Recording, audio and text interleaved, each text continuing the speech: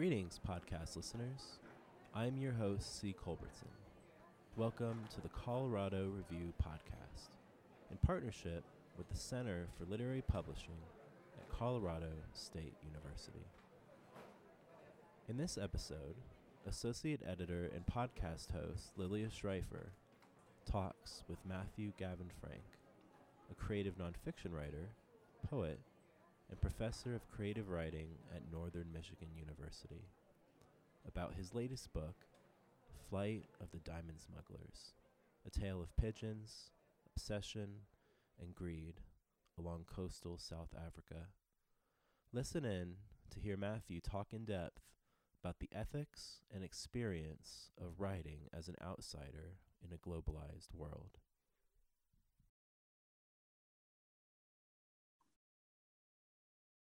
I found your prologue at the front of the book to be a really rich and honest synthesis of the scope of your project. Would you mind getting our listeners up to speed on what is the material your book is tackling and all the layers of it as best as you can?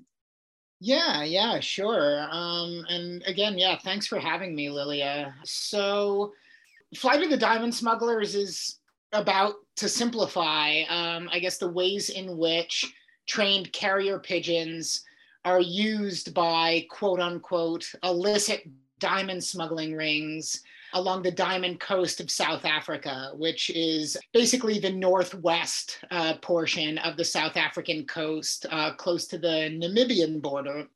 But the book is also about the fallout that occurs in the aftermath of decades worth of gleeful corporate pillaging, extractive capitalism, and corporate colonialism too. So I guess when I heard that a portion of South Africa's west coast was still owned by the De Beers conglomerate and was officially closed off to the public for like the better part of 80 years, which was the heyday of diamond exploration and mining in the area.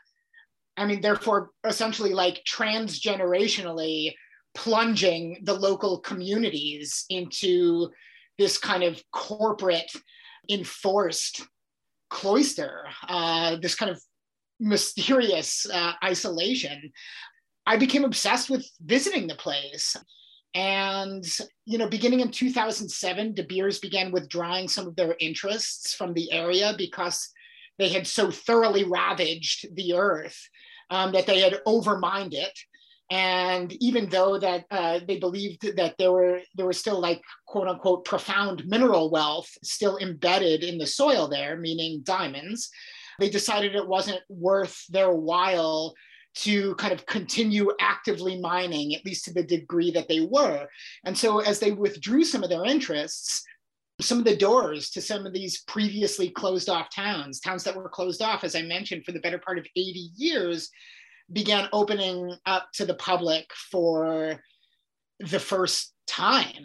And so I mean, public entry is still restricted and met with like an official wariness, but it was possible. And I so badly wanted to visit the place for reasons that I couldn't fully flesh out beyond, I guess, morbid curiosity. As I think I mentioned to you before, I'm kind of innately attracted to forbidden places. Ever since I was a kid, I mean, like 10 out of my 12 juvenile arrests were for trespassing. And so eventually I navigated the hoops necessary for a visit to the area, replete with the advanced sending of various copies of my passport and other identifying documents. And I was able to get into some of these mining towns and talk to some of the folks who live and labor therein. Thank you. That was such an excellent synopsis. Just a follow-up question. I'm actually really curious, Matt, if when you say you are drawn to trespassing just now and in the text, does part of you wish that, I guess I'm asking if it would kind of ruin it if it wasn't forbidden? Like, is it almost like a love-hate sort of relationship in terms of your work?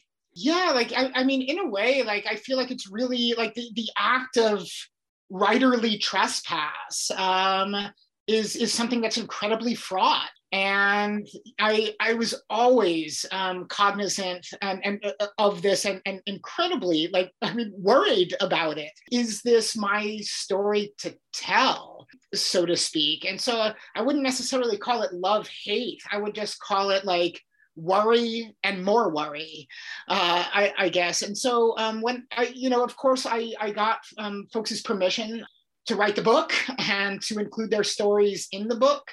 It was incredibly unexpected that, I was expecting to be greeted with the sort of wariness that would compel a lot of the folks in this town to just kind of not be willing to talk to me. I mean, when an entire area is closed off to the public for the better part of 80 years, outsiders vividly stand out, right? And so as opposed to that, I was incredibly surprised that people were eager to talk to me.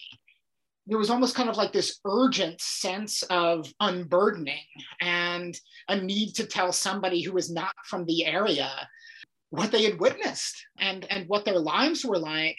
And so I tried in my book, when I was relating some of these stories, to make myself as narratively invisible as possible. I just didn't want to meddle with these stories, and I did not want to exoticize or romanticize the material at all, but just kind of record and listen in a clear-eyed, maybe matter-of-fact approach, to avoid undue sentiment born of crafty flourish on the page. And so turning this sort of stuff into larding these kinds of observations with undue sentiment and turning them into something romantic would seem to me to be completely disingenuous and not doing the story and the voices therein a service. Like, I didn't want to mitigate the impacts of real atrocity with kind of faux romance. And when I was speaking to people, especially one of my main subjects was a 13-year-old diamond miner named Mzizi. And his mother, of course, gave me permission to interview him. I just wanted to honor his voice and stay out of the way when he was telling his story. His story did not need my constant running commentary in order to illuminate it or romanticize it. So I guess I was very careful to not seem like just kind of this swaggery trespasser on the page.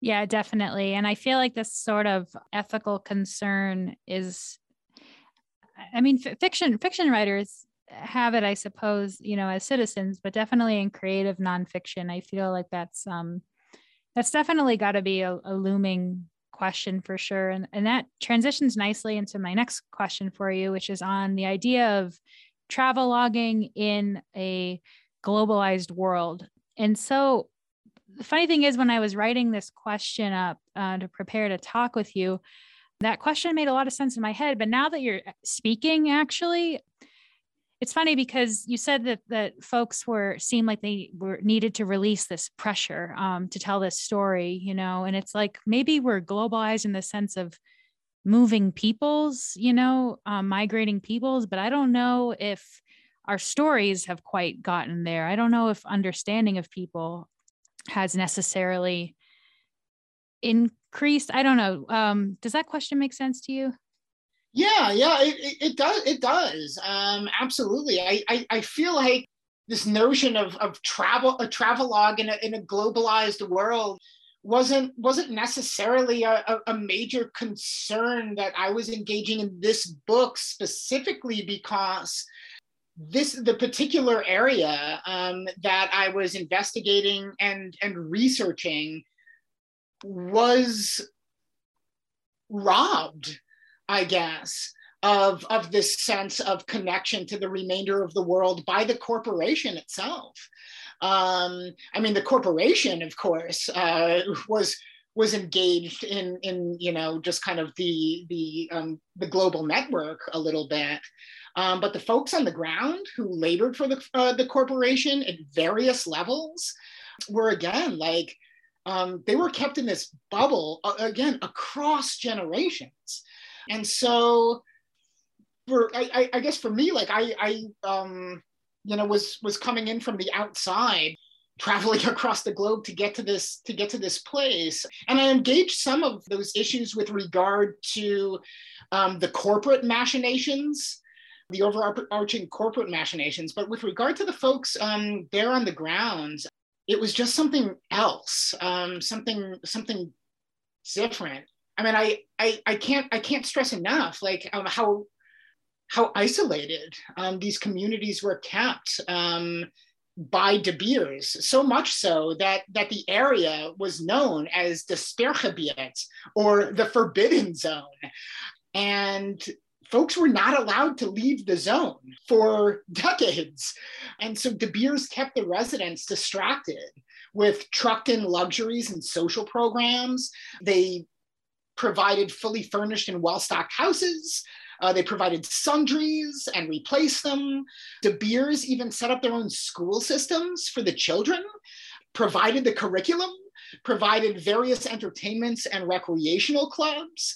They actually even had a shadowy agreement with satellite companies to scrub the images of the Forbidden Zone from the recorded files of the Earth. And so it was essentially and officially an erasure from the Earth, a blank spot on the map, a redacted place.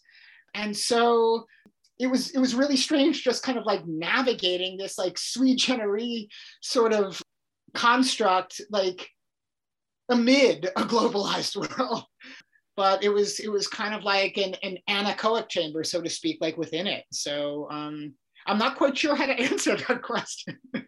No, you just did. And you brought up another question. So you talked about living in a kind of a space of erasure. And there's a couple interesting moments in the text where we get a sort of, it quiets down and we're sitting with you and Louisa after the day. And there is a moment where you guys are talking about your quote unquote real life out in the Midwest. And I was wondering if, in the process of uncovering the story and writing and experiencing the enormity of just so much colonial legacy and destruction there, did the place over time ever come to feel like quote unquote real life?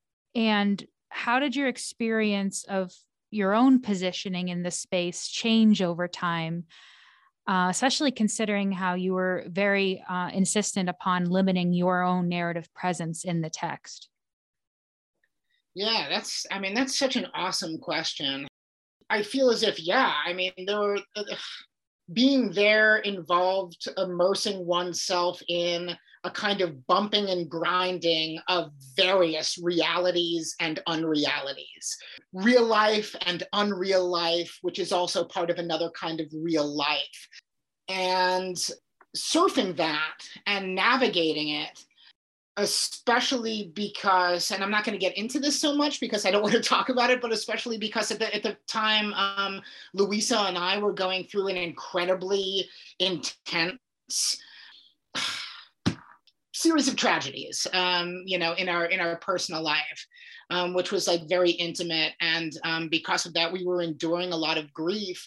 It was strange that every so often at the end of the day, when I was interviewing folks, I was allowed to forget that a bit because the life there was so much more real in essence, and or just differently real and intense and immediate and on the ground, that I felt like a weird way to decompress at the end of the day was by returning to my own personal grief in the quiet of, a motel room in the middle of the Namaqualand desert as the sand was kind of like battering the windscreens.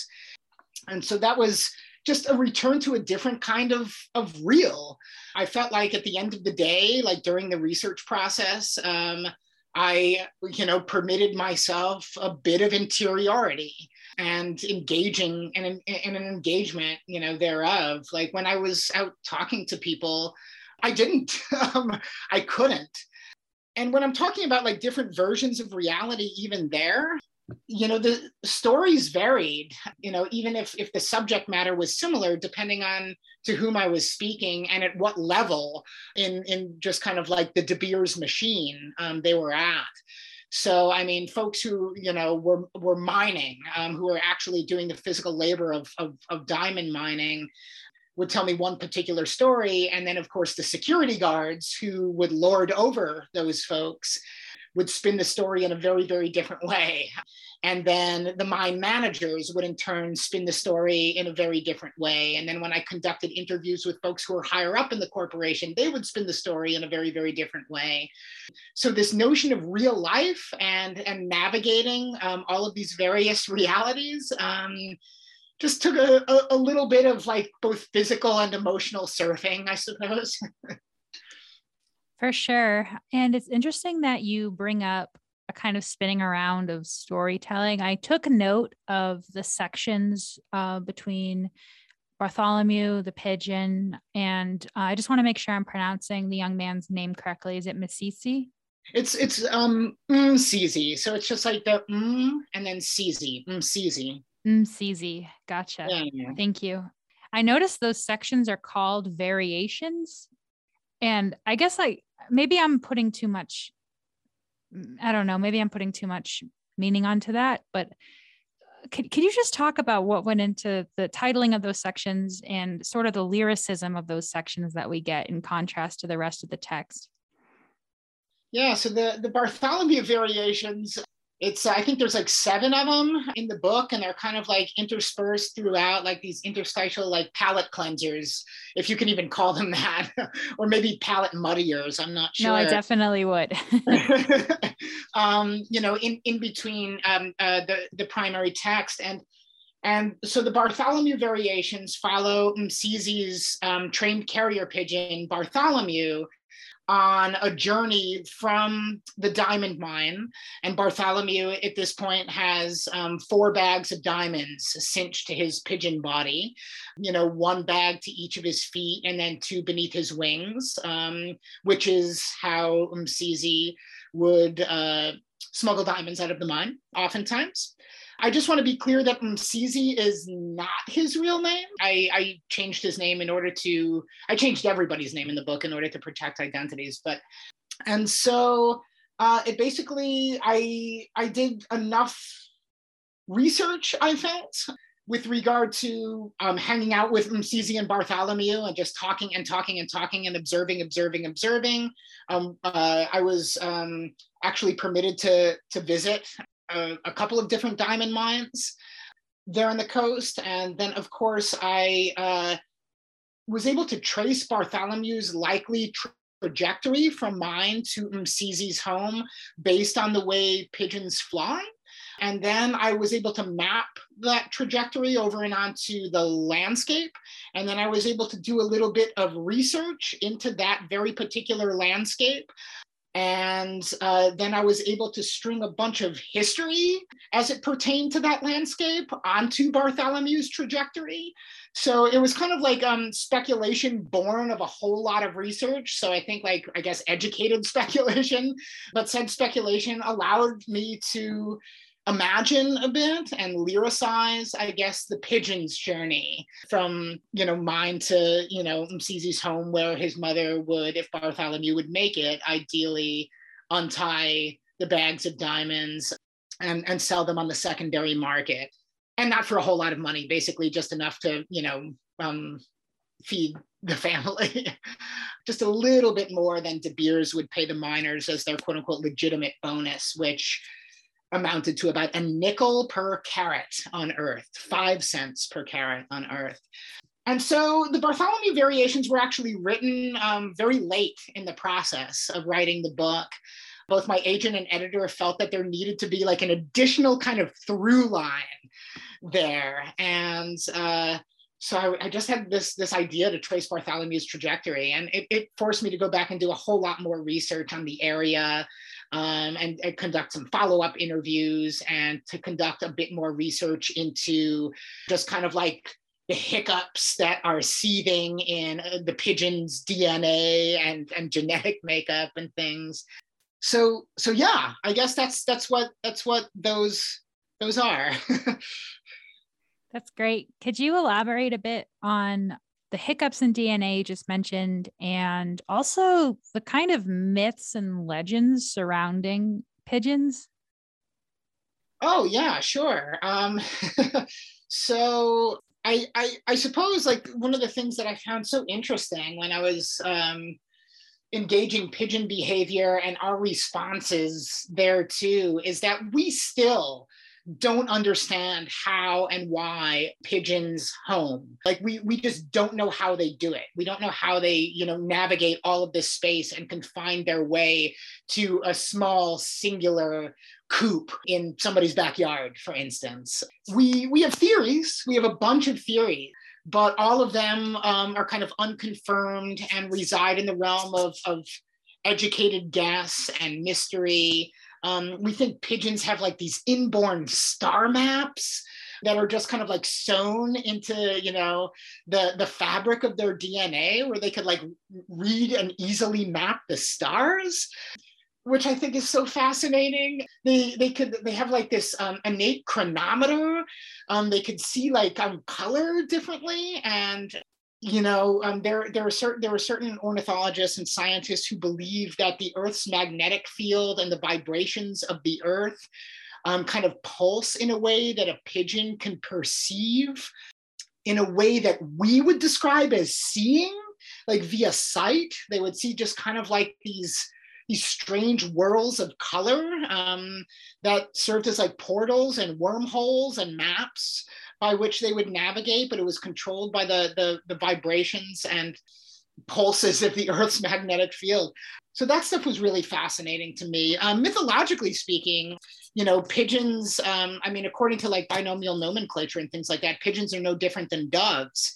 And so pigeons have played various roles in human story and doctrine, myth, we could call it, I suppose, sometimes, but human story across like time, history, and region and culture. They were oftentimes seen as symbols of purity. In Hindu doctrine, pigeons carried messages between the land of the living and the land of the dead, and it was seen as pigeons would kind of be reincarnated as pigeons over and over and over again. And when they have sufficiently carried their, enough messages that they were charged with, I suppose, by the gods between the land and the living and the land of the dead, they will die another death, shed their avian form, and be reborn as a rose. So I kind of like that one. That's just purely biblical right there.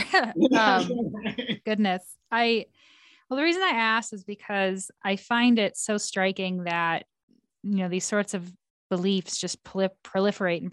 And then I'm reading the book, and the context you give in the region about how the what was seen as a crisis was dealt with, that pigeons, because of their role in the diamond smuggling, it was understood what was happening, and authorities actually made it illegal not to shoot a pigeon upon sight sometime around 1998, I think. And so I guess I'm just trying to reconcile this sort of reverence that has sort of devolved into a kind of fear or need to control or dispossess, which I think you mentioned a little bit at your reading. Could you elaborate for our listeners what you think about that? Yeah, sure. So it's incredibly interesting. And great memory. It was 1998 in the town of Alexander Bay, South Africa, and Oranjemund, Namibia. where local lawmakers made it illegal to not shoot a pigeon on site should one have the means to do so. And so like what that means is if you like happen to be walking down the streets of one of these two towns with a gun strapped to your hip and a pigeon crossed your path and you did not pull out a gun and shoot that pigeon dead, you could be arrested and fined.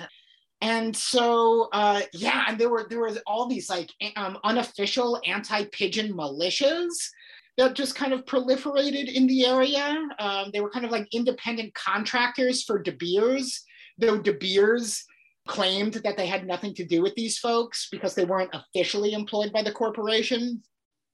And these were usually just a bunch of drunken men who would pile into open-top Land Rovers and in the middle of the night, kidnap people's pet birds straight from their home coops, take them out to an isolated spot on the beach and make a game out of executing these poor birds. I rode along with one of these militias in the book. And yeah, these are just like terribly, just like terrible men, terrible, heavily armed, drunken men who slake their bloodlust on birds. But yeah, it's really fascinating how like the human take on pigeons has changed. They're now called rats with wings. They're no longer the symbols of purity and peace to us, right? I happen to be in love with them and they are brilliant animals, but we have kind of turned them into tools over the years as our technology has, we've basically made of them a technology. We've made of them like a rotor, a lever, a pulley. We've turned them into a tool. Pigeons essentially were the first telephones. Pigeons, one can argue, represented the progenitor for the internet in the way that they kind of like deliver messages and information and communication over long distances. They were the early mail system. And maybe we kind of treat them poorly now because we've indentured them to our needs. We've made them servants. And so we tend to like lord over them in that way. And that kind of changed the narrative. I also think maybe people dislike them because they're so ubiquitous. They, shit on people's cars and that pisses people off, I suppose. It's sort of like the inverse of our thinking about diamonds. We think diamonds are rare. And if we tend to equate rarity with worth, I guess we also tend to equate the common with the worthless, the boring. And the common rock dove, the pigeons are common. The common can be dismissed. And the common pigeon, which tends to thrive in human settlements, they roost in our eaves, they eat our crumbs, they can be reviled. It makes me wonder about like our innate territoriality as humans. We don't want to share our space or our food or our other resources with any other species, with the pigeon, especially something that should be serving us.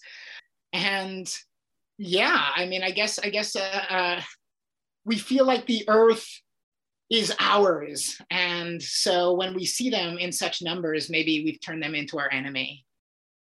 I guess I wanted to know a little bit about, since CNF is a relatively young genre in the sense of, used to be called personal essay. So it's not that young, but in terms of being seen, regarded as CNF, do you have any advice for writers looking to cross genres, experiment in new genres, particularly coming from fiction or poetry to CNF? I know you began as a poet. Yeah, I don't know. I feel uniquely ill-equipped to provide advice to young writers, as I feel like I just sort of like incidentally backed into this sort of pursuit. But yeah, I guess CNF is a young genre in academia, but it's certainly not a young genre outside of the academic confines. I suppose the academic cloister only lent it legitimacy, in the last couple of decades or something. But what I guess my only advice to like young writers about it is be excited about that, because even though the essay has, been around since, ancient Greece and before, there isn't, because it wasn't quote unquote legitimized by the academy until somewhat recently, there isn't like this wealth of scholarship out there pinning it down and hemming it in and defining it, and just kind of erecting these parameters around it as a genre, as there is, I suppose, with poetry and fiction. And sometimes, those kind of like critical parameters or those scholarly parameters could be exciting because it gives us writers something to push against and work against, or work within. We're aware of these traditions and things, and we could like navigate that sea and see where we fit in and see where we don't fit in and see what's beautiful and inspiring and see what's atrocious and all of that. But because we don't have that as much with CNF, I feel like the conversations that we are having at present, whether it's in a classroom or in a bar or at a writing conference, or I don't know, just in a living room with like-minded friends, these are the sort of conversations that are going to impact future scholarship and shape it, and which makes CNF right now like so dynamic and malleable and elusive and electric, So I guess my only advice is be excited about that. And I feel as if CNF also just contains so many subgenres. It contains so many multitudes that so much of it, I think, actually exists in between genre or across genre, A lot of folks are putting out these beautiful like hybrid or transgenre works that live in the realm of the essay. The essay can contain it. So there's room for poetic impulse and poetry itself within the confines of the essay. This might be a controversial thing to say, but there's actually room for kind of fictional flourish within the confines of the essay, if that fictional flourish is being used in service of what the essay might be misperceiving as a larger truth, right? I mean, W.G. Sebald talked about this a lot. He was like, as an essayist, I feel as if fiction is one of my tools in the essay, and I could introduce a fictional flourish into an essay without having the essay entire all of a sudden becoming fiction by a default. Because the opposite isn't true. A novel can include a fact and not all of a sudden become nonfiction just for the inclusion of a single fact. So it's interesting. These sorts of contracts that we're supposed to have with readers, I don't know what those are, and I don't know what that means, and I don't know who these readers are, because every single individual reader brings a different set of expectations to every single different piece of art. It's all situation specific. That's a fantastic answer, and I'm having a real eureka moment because we just discussed Sebald in my modernism class, one of his essays on Dublin. And we were just talking about how kind of a central question of modernism with nature conquering technology. And that's exactly what you just talked about with how we relate to pigeons. So I'm just over here geeking out. Okay, so that brings me to just a final question. I'm curious, what's inspiring you right now? It could be a piece of literature, music, or anything even not related to art that's kind of driving your next project, if you have a next project in mind. Yeah, like I suppose a few different things. I just finished Hanif Abdurraqib's Little Devil in America, which just kind of blew my doors off. I mean, just the way in which Abdurraqib navigates poetry and memoir and the lyric and the fact and activism and art and cultural critique, like on the page so seamlessly. So that book is really exciting me, just how it's doing so much at once, somewhat seamlessly.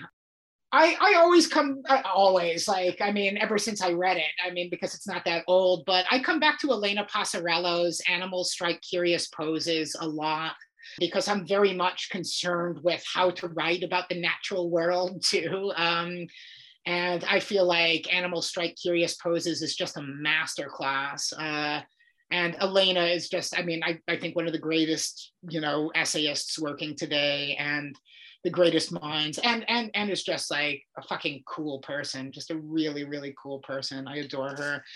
I'm also just really enjoying going for walks. You know, I feel like I'm only good at two things, Lilia. Like I feel like I'm okay at writing, and I'm good at walking. Like I'm okay at walking, like traversing space. I feel like I could do it endlessly. And so it's become my meditation. And I go on these really, really long walks. And I just kind of like work out, these projects in my head. Like I oftentimes write in the morning and then I'll go for this walk, maybe for a couple of hours, and just sort of like pull it apart on the walks as I watch, like, I don't know, birds and leaves and things. It helps me like pull the work apart a bit. And I am working on a new project. I'll just say this like really quickly. It's about this community of folks, and they're not all together. They're kind of like scattered about the world. Kind of have this obsession with sinking into deep water to the point at which they build their kind of like amateur DIY submersibles or submarines in their backyards, and sometimes float them out, and they're not engineers, and they sometimes float them out into the sea, and things don't tend to go well. And I'm kind of interested in that. I'm obsessed with obsessives, I suppose, and I'm just interested in that kind of compulsion, and talking to people about it.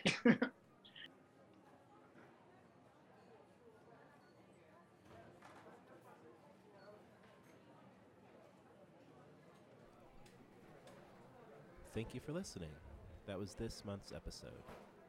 Listen in next time to hear Editor-in-Chief Stephanie Geschwind talk with Lauren Haldeman about her piece, Field Number 1, our first ever graphic nonfiction work, which appears in our fall-winter issue.